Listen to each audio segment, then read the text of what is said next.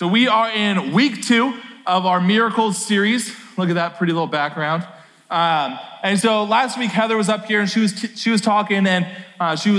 talking about Jesus feeding the 5,000, right? And so what were the 3 things she said? What were her 3 points? Anyone remember? Come on, guys. They're real simple. Jesus sees. Jesus.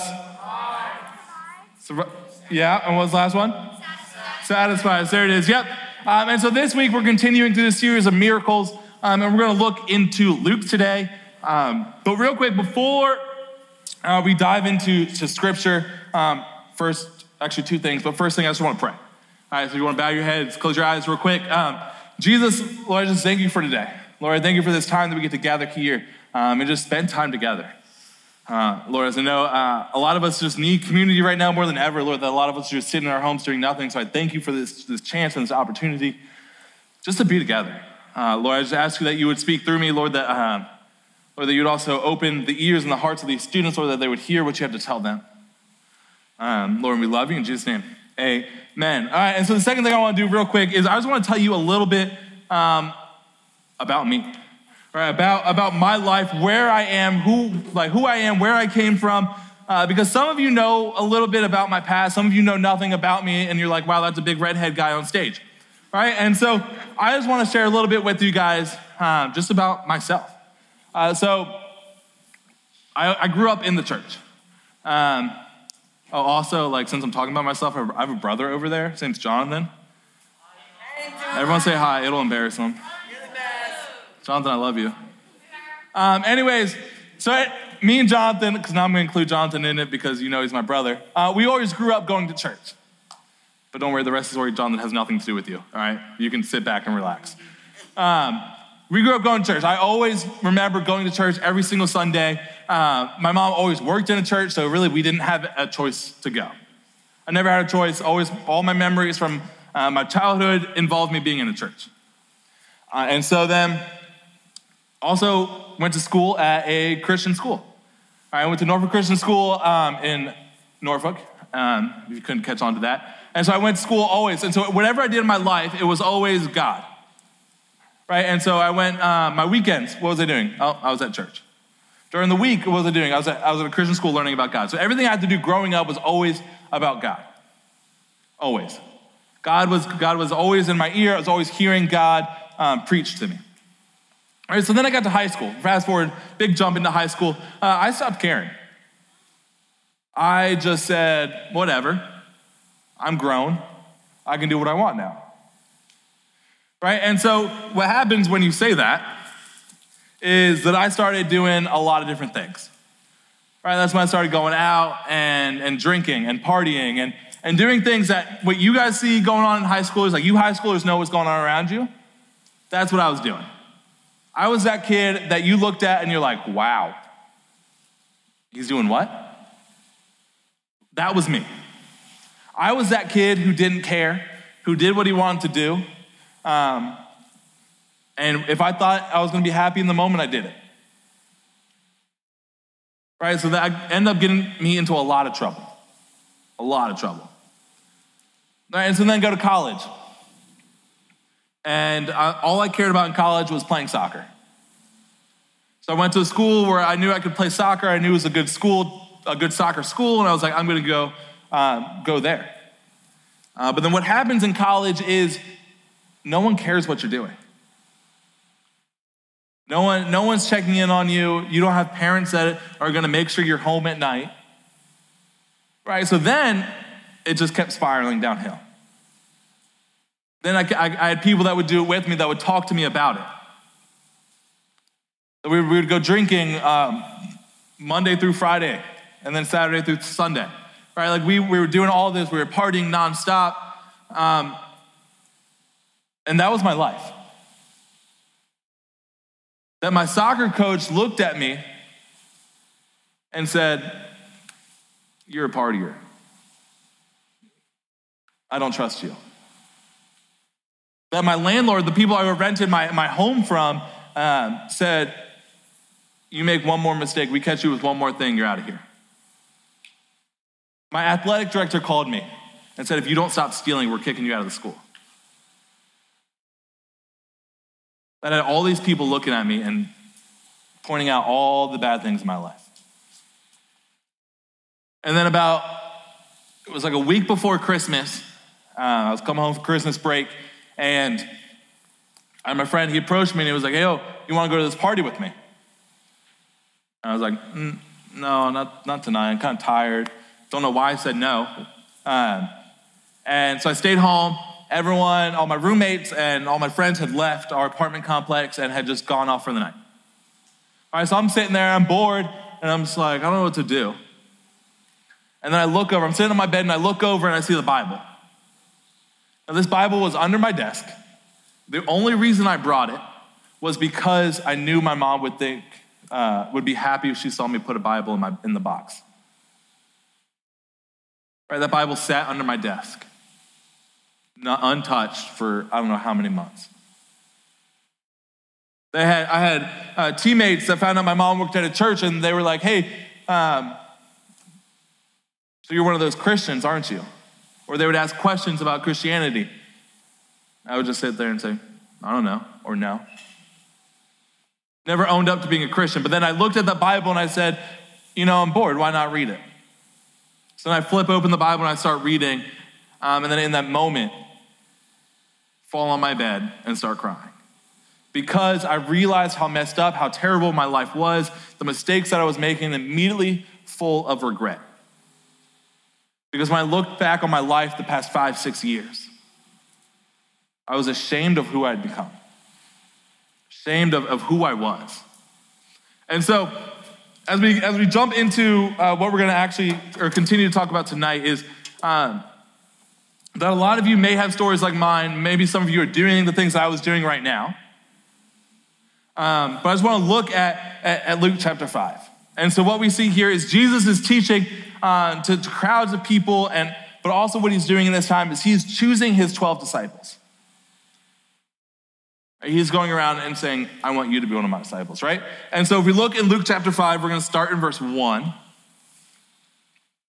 It says, now it happened that while the crowd was pressing around him and listening to the word of God, he was standing by the lake of Gennesaret, Sea of Galilee. And he saw 2 boats lying at the edge of the lake, but the fishermen had gotten out of them and was washing their nets, right? So he's teaching, they keep getting closer, he's backing up, he's on the beach, and he looks over, there's these 2 boats, the fishermen are out washing their nets. And then he says, he got into one of the boats, which was Simon's, and asked him to put out the boat a little distance from the land.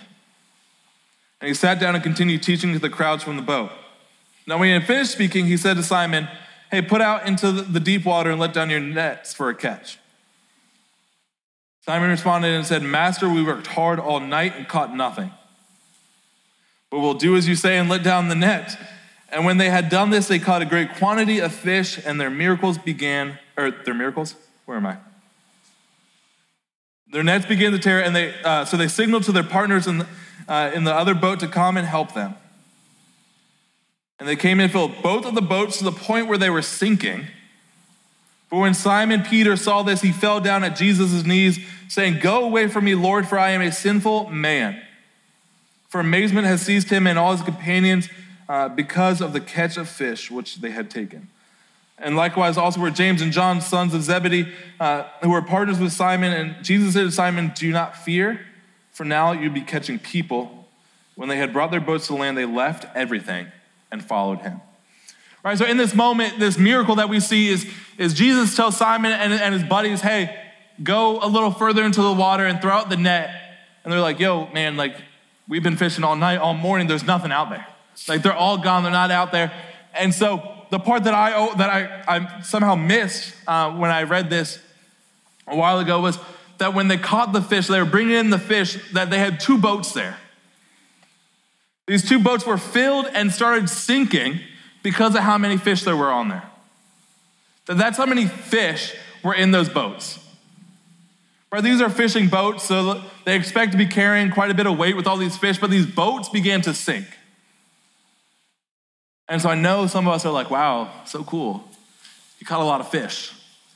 Right, and so we look at this miracle, and sometimes it gets overlooked. But when we look at this miracle and we look at the why of this miracle and what was Jesus doing, like why was he doing this miracle? And we look at what he was doing, and what he was doing was calling his disciples. He was calling these ordinary, nobody fishermen to be one of his 12 disciples. All right, and then if we look at Matthew chapter 9, verse 9, it says, and Jesus went out from there, he saw a man called Matthew sitting in the tax collector's booth, and he said to him, follow me, and he got up and he followed him. All right, so now we see that Jesus also, one of his disciples is a tax collector. Right, these tax collectors were basically thieves. Right, they would go up to people and they'd be like, hey, you gotta pay your taxes, you owe, well, let's see, the government says you owe us like 50, you're gonna owe us 100. Right, and they would take that extra 50, they'd put it in their pocket and not care again and just walk away. They would take extra money from people. But what's also crazy is that another disciple was what we call like a zealot. Now, I had to look up this word too, so don't feel stupid if you don't know what this word means. But what it says is zealots are people who are attempting basically to overthrow the government. So one of Jesus' disciples, one of these people trying to overthrow a government. But what they also did was then just overthrow the government, that he was also a hitman. Now, if you don't know what hitman is, that's when someone comes to you and says, hey, go kill that person. This is who Jesus' disciples were. Right? We see fishermen. We see tax collectors. We see they're liars, they're thieves. We see zealots. We see murderers. We see people who are trying to overthrow the government. Not for like the right reasons.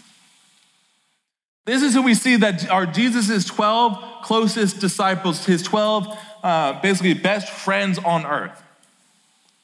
This is who he chooses. All right, see, the people Jesus chose to be the stars of Christianity were normal. That most of them were fishermen and just normal people. See, these people were nobodies. Right? That these people, no one looked twice at them. They just put their head down, they went to work, they came back home. These were not people that if back in that time you were like, hey, we need to pick people who are gonna start Christianity, start this big spread across the whole world. These would not be the people you would pick. But here we see Jesus picking them. Here we see Jesus saying, I want you, come follow me. Personally calling them out. Saying, hey, come and follow me. And so I gotta think of these disciples are like, okay, like sure, like I'll follow you. Right? Like they don't think they're anybody. I bet if you ask them, they'd be like, I don't think I'm anyone special. I'm never really gonna do anything big and mighty in my life. But here we're saying, hey, God, I got a plan. God is saying to them, hey, I got a plan for you. Hey, come follow me. I got something planned out for your life. Hey, you're gonna do something great. And so I bet if I looked at you guys and I was standing right there and I looked you in the eyes and I said, you're gonna do something great. That God is gonna use you in so many different ways. You would look at me and be like, you're crazy. Like who am I that God is gonna do big and wonderful things through? Who am I that's gonna be able to spread Christianity, to spread the gospel to other people? Who am I? But see, that's who I thought I was. That when I came back to Jesus and I was like, Lord, take my life. Like Lord, my life is yours. Take it and do with you what you want with it. Then when I came back home that summer, I got an internship here. And then Caleb was like, hey, your internship's about to end. What do you think about joining staff with us? And I was like, whoa, no. Right? It took me a week to get back to him and answer him and be like, sure, like I'll do that. Because of my past, and I knew who I had been. And I was like, there's no way I can work at a church. There's no way God can use me to do anything. I am beat up. I am trash. I looked back at my life and all I saw was regret and pain. And see, some of you are like that. Some of you have changed your life or have done things and you're like, I regret that. That when I look back on the things I've done, that it gives me pain. But there's no way that God can use a beat up person like me. Some of you are like the fishermen. Some of you are sitting there saying, who am I? I'm no one big. I'm no one important. I'm just a normal person. See, no matter what, God will use you.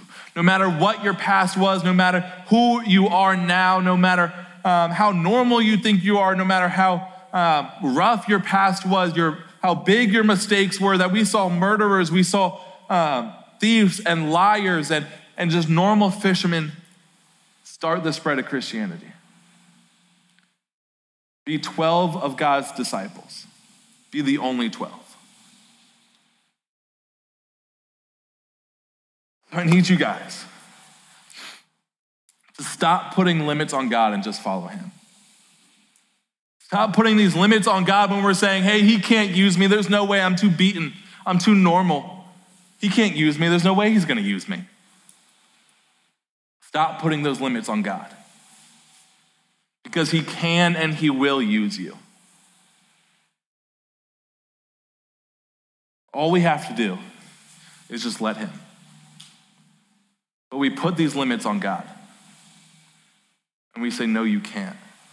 I'm not good enough. There's no way you can use me. No way you can ever use me. You hear God saying, yes, I can and I will.